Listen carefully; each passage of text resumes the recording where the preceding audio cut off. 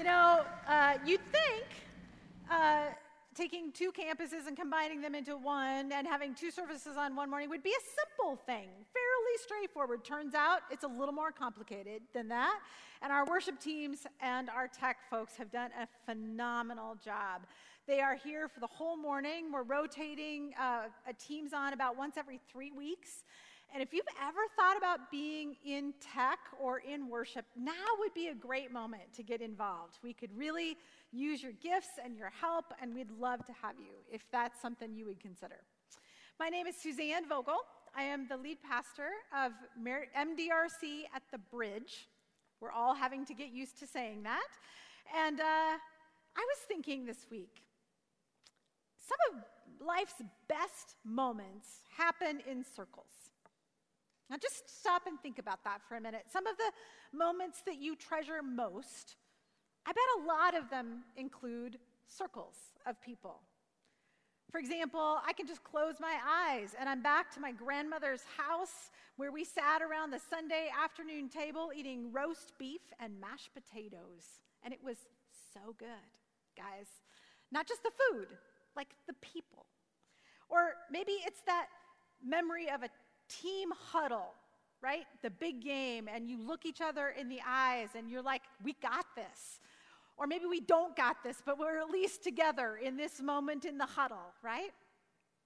Or maybe it's that memory of sitting around a Christmas tree opening presents, or conversations around a fire pit with friends who know you and love you. I think there's something powerful about being surrounded by people who are with you and for you, which is also why I think it's fairly excruciating to be on the outside of circles. I mean, let's be honest, is there anything more terrifying than a junior high cafeteria? No.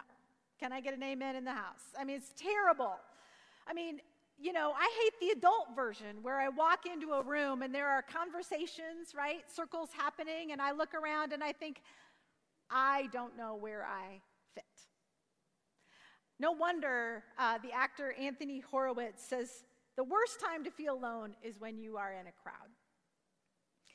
See, I think circles have the power to make us feel known and make us feel valuable, but they also have the power to make us feel alone and outside. See, belonging is a fundamental human need, but one that I suspect we're finding it harder and harder to experience these days. Now, I don't know about you, but I got pretty used to comfy pants and takeout. Anybody else in the last 18 months? And let's be honest, watching Netflix is a lot easier than making new friends. It is much easier to sleep in than to risk being rejected. And so in the short run, I think we've learned to sort of short circuit and take the easy way out. But I think the trouble is that's not satisfying in the long run. And I think it violates who we were created to be. And so I think God is all about circles of welcome. And I want to suggest we think about that together from the book of Mark. So if you have a Bible with you, open to Mark 9. We're going to start at verse 30 and go through 37. If you don't have a Bible, it's totally fine. You can follow along on the screens with me. Now, it begins. They, who by the way is Jesus and the disciples, left that place and passed through Galilee. Now, Jesus did not want anyone to know where they were, because he was teaching his disciples. And he said to them, the Son of Man is going to be delivered into the hands of humans. They will kill him, and after 3 days he will rise again. But they did not understand what he meant, and they were afraid to ask him about it. Now they came to Capernaum, and when he was in the house, he asked them, what were you arguing about on the road? But they kept quiet, because on the way they had argued about who was the greatest. And he took a little child, whom he placed among them. And taking the child into his arms, he said to them, "Whoever welcomes one of these little children in my name welcomes me. And whoever welcomes me does not welcome me, but the one who sent me." This is the word of the Lord. Thanks be to God. Now, this passage starts in the place where last week's passage left off. Jesus is trying to help his disciples understand that the path to rescuing humanity fundamentally involves suffering and death, not military might and political power. Now, understandably, they are still very confused. They have no mental models for a king who will be killed. And let's be honest, we don't either. So it's understandable that they are still confused. And now Mark adds, they're scared. I get that. There are some questions I don't want to ask because I know the answer isn't going to be good. So they did what most of us do when we're feeling insecure and powerless and afraid. They talked about other people. Can I get an amen in the house? See, back when I was growing up, this happened when people had coffee down at the Daylight Donut Shop, or actually at the place where you got your hair cut. Today, I think we do it in maybe some of those places, but I think mostly we do it on social media, on Twitter and Facebook and Instagram. According to some research, 10% of our conscious thinking involves comparisons of one type or another. And I have to tell you, I read that and thought, that seems low. See, consciously or unconsciously, I think often we are working to make ourselves feel more self-confident and powerful by scrolling or clicking until we find someone whose viewpoint we can dismiss, or someone whose stuff we can buy, or someone whose outfit we can make fun of. And let's be honest, this week was the Met Gala. There was a lot of material this week. Here's the thing. It's not that I need to feel like I'm the greatest. I just need to feel better than the Yahoo over there.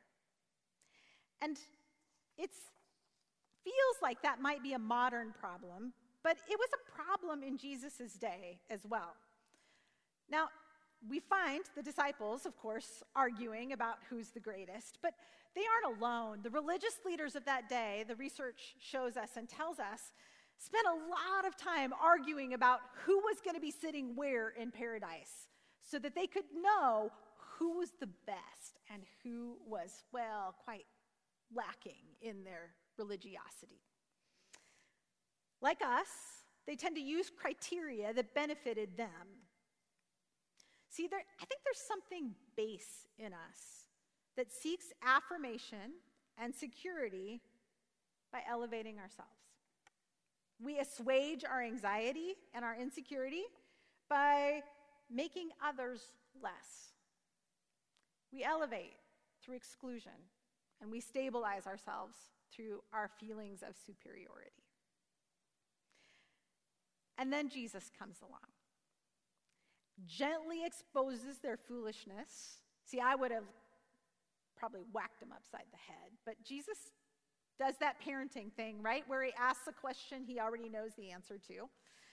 And then he models something very different. And because we live in today, in Iowa, in 21st century, and not in first century Palestine, I think we miss maybe the power of what Jesus does next. So I want to see if I can bring you into how shocking this is. The first thing Mark notices is that Jesus sits down. Now, in our culture, that means actually a move towards informality and a relaxing. For example, when I get home today, when I'm done, these shoes coming off. I'm putting on comfortable clothes and I'm sitting myself in a chair. And that will be a sign, right, that I have actually taken off my teacher hat and I have become just a person. But in Jesus' day, it was the exact opposite.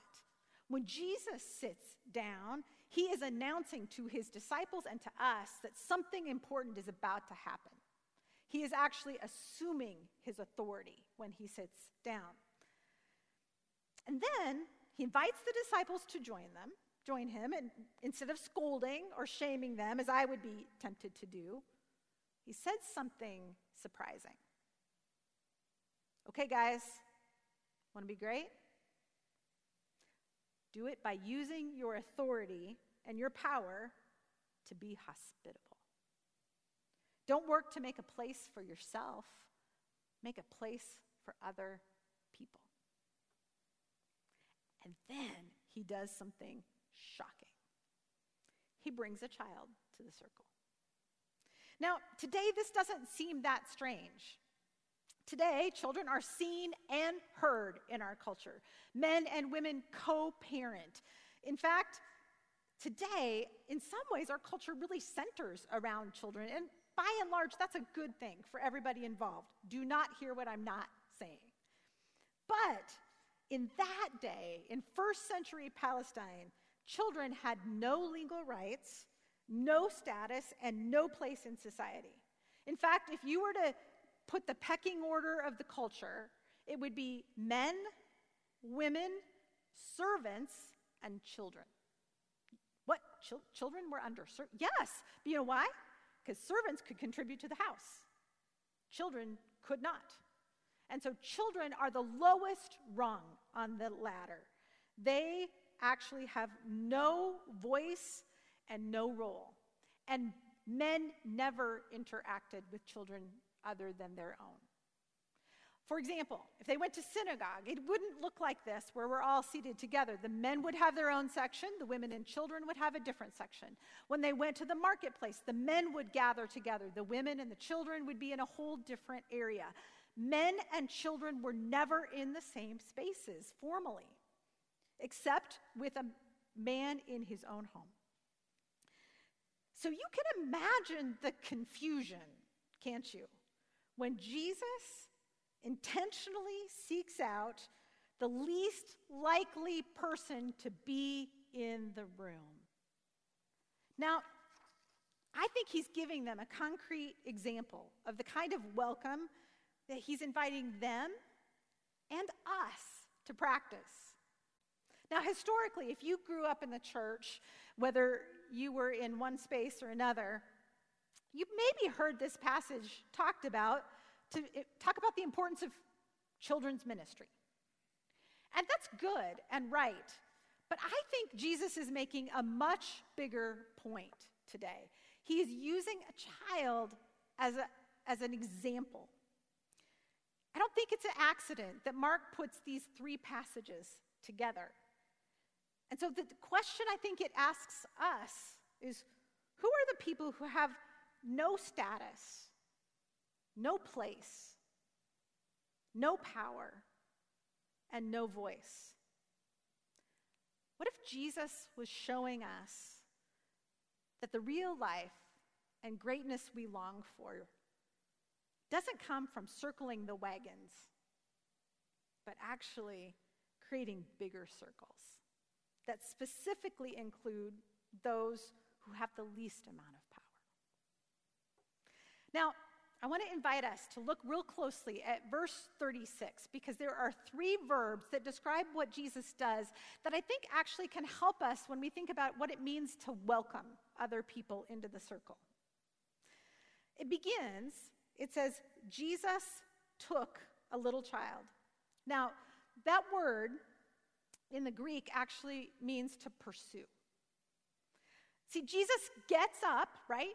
He's sitting down, he's saying, pay attention, this is important, and then he gets up and goes to find this child.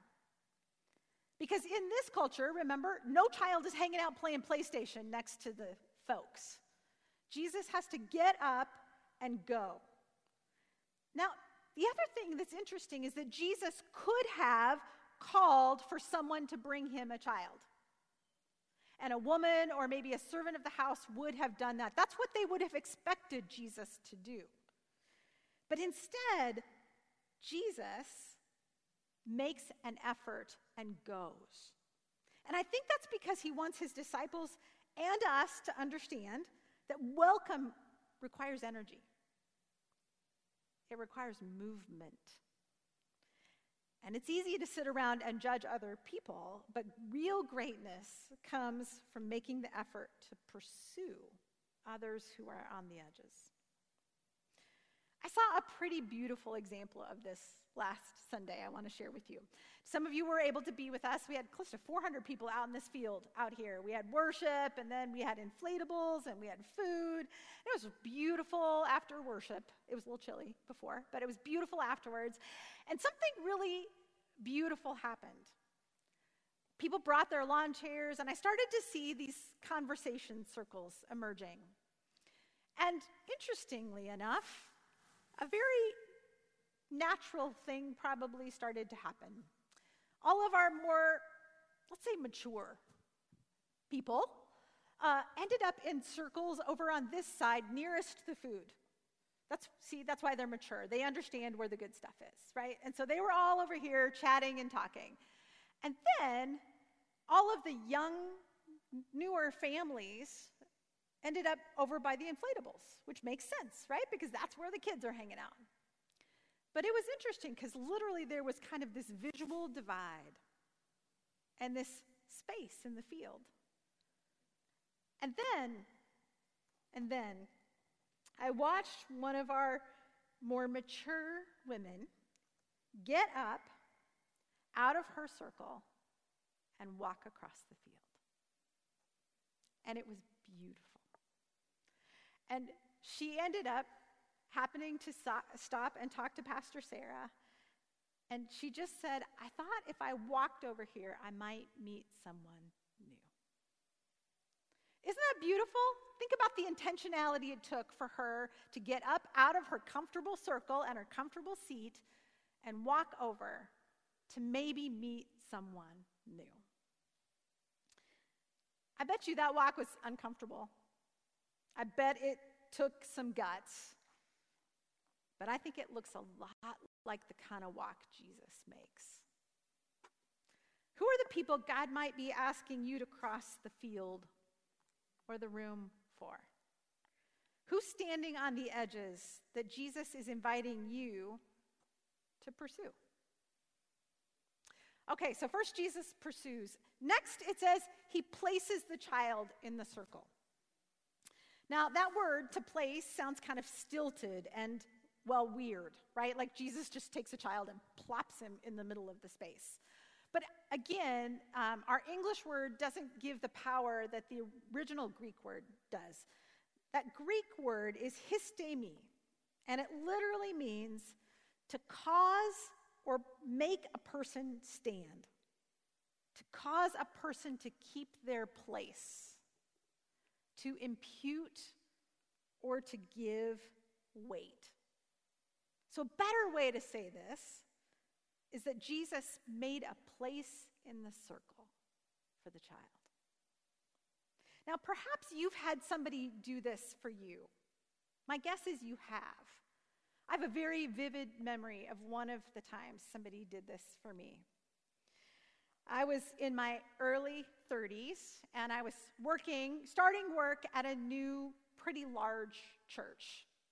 Now, I had experience doing college ministry, but no formal training for pastoring. I was a young mom, I was a female, and I was preaching for the very first time. In fact, and I found out that morning that I was one of the first women to ever preach in that space. This did not help my anxiety at all. And thank goodness this was before we recorded services, because I'm confident that I barely strung together 3 coherent sentences. I mean, it was not great. Objectively, not great. And in the service, there were all these folks sitting in the back, because that's what good Dutch people do, except for 3 folks sitting in the 3rd row. And I finished my first service and wanted, frankly, to walk into the back hallway and cry when Bob popped up. Bob, who sat right there. And he rushed forward, and he reached out his hand, and he grabbed my hand and he shook it and he said, "Pastor, that was an excellent sermon. I'm so glad you're here." It was not an excellent sermon. But he was placing me in the circle. And the whole room watched him do it. And that was the beginning of being welcomed into the circle of that church. And he leveraged his power and his credibility and lended it to me that day. Friends, that's what we're called to do. It's that picture of placing. It's the work of allyship, of using whatever resources and gifts and authority that you have, because we all have resources and gifts and authority, to help create room for other people who aren't naturally invited to the circle. See, and here's the crazy part. That child did not do anything to earn their place in the circle. Did you notice that? That child was in the circle because Jesus said, "I see you, and I choose you, and I want you here." See, social science tells us that when we're left to our own devices, birds of a feather will flock together. But the gospel tells us that birds of a feather welcome birds who have less, or watch different news channels, or worship at different campuses, or maybe haven't ever walked into church at all. They resist the lie that the circle needs to be smaller to protect me. And they instead look for opportunities to welcome and elevate others. Okay, so Jesus pursues, and then he places, and then the last verb says that he took that child into his arms, or he embraces. See, it's not enough for Jesus to pursue the child and place the child. He could do all those things and merely tolerate the child. Have you ever been in a room where you felt like you were tolerated? Yeah. But Jesus doesn't do that. He doesn't just do his duty, he expresses delight. And isn't this what we all want? We all want people to whom we belong. We need safe circles where we are welcomed with open arms, where people's faces light up when they see us. And now that takes time. It means sharing life and seeing others the way Jesus sees them, but we need people who embrace us. I was recently reminded how important those kinds of circles are. The day we buried my mother-in-law, our family procession pulled up into a country cemetery in the middle of southwest Iowa, and it was a sweltering day, afternoon. And I was trying to get my composure. And as I stepped out of the truck, my phone buzzed. And it was my best friend from Michigan telling me she loved me and was praying for us. And I looked up from reading that text, and all of a sudden, coming through the cemetery, I saw my sister, who had driven 3.5 hours from central Nebraska to be there. And I lost it a little bit and hugged her. And then as I looked up, and I thought, that's Tammy Gregory. Tammy Gregory just drove 3 hours to be here. And wasn't just here for herself, she brought you all with her. And so now I hugged her, and then I look up and I see my brother, who drove up from Kansas City, walking through the gravestones to be there for us and to be in our circle. Now, friends, that's a costly decision to make. See, circles don't get forged overnight, and they don't just happen. They happen over time. And I needed that circle that day. We needed that circle. We all need circles. Friends, the much easier path is to jockey for position and to protect ourselves. Welcoming children and strangers and people who make us uncomfortable is really hard work. Which is, I think, why Jesus reminds us. This kind of hospitality brings us into the very presence of God. When we make room for the people on the edges, we find we've made room for Jesus. When we embrace those who don't deserve it, we are surprised to find ourselves embraced by the Spirit. Because here's the thing. See, we Christians, we believe this weird, strange thing, that God is both one and three. God, Jesus, and the Holy Spirit. And by the way, did you notice that's a circle? It's a circle full of joy and life and perfection. And the Godhead had every reason to keep that circle closed. Because we left the circle. But instead of leaving us outside, alone and afraid, God pursued us by sending his son Jesus, who made a place for us in his death. And then the Spirit comes to embrace us so that we will go and make the circle bigger. The best things in life happen in circles. Who will you walk across the room to welcome today? Let's pray. God, I thank you that you created us to be in community, to be known and to know.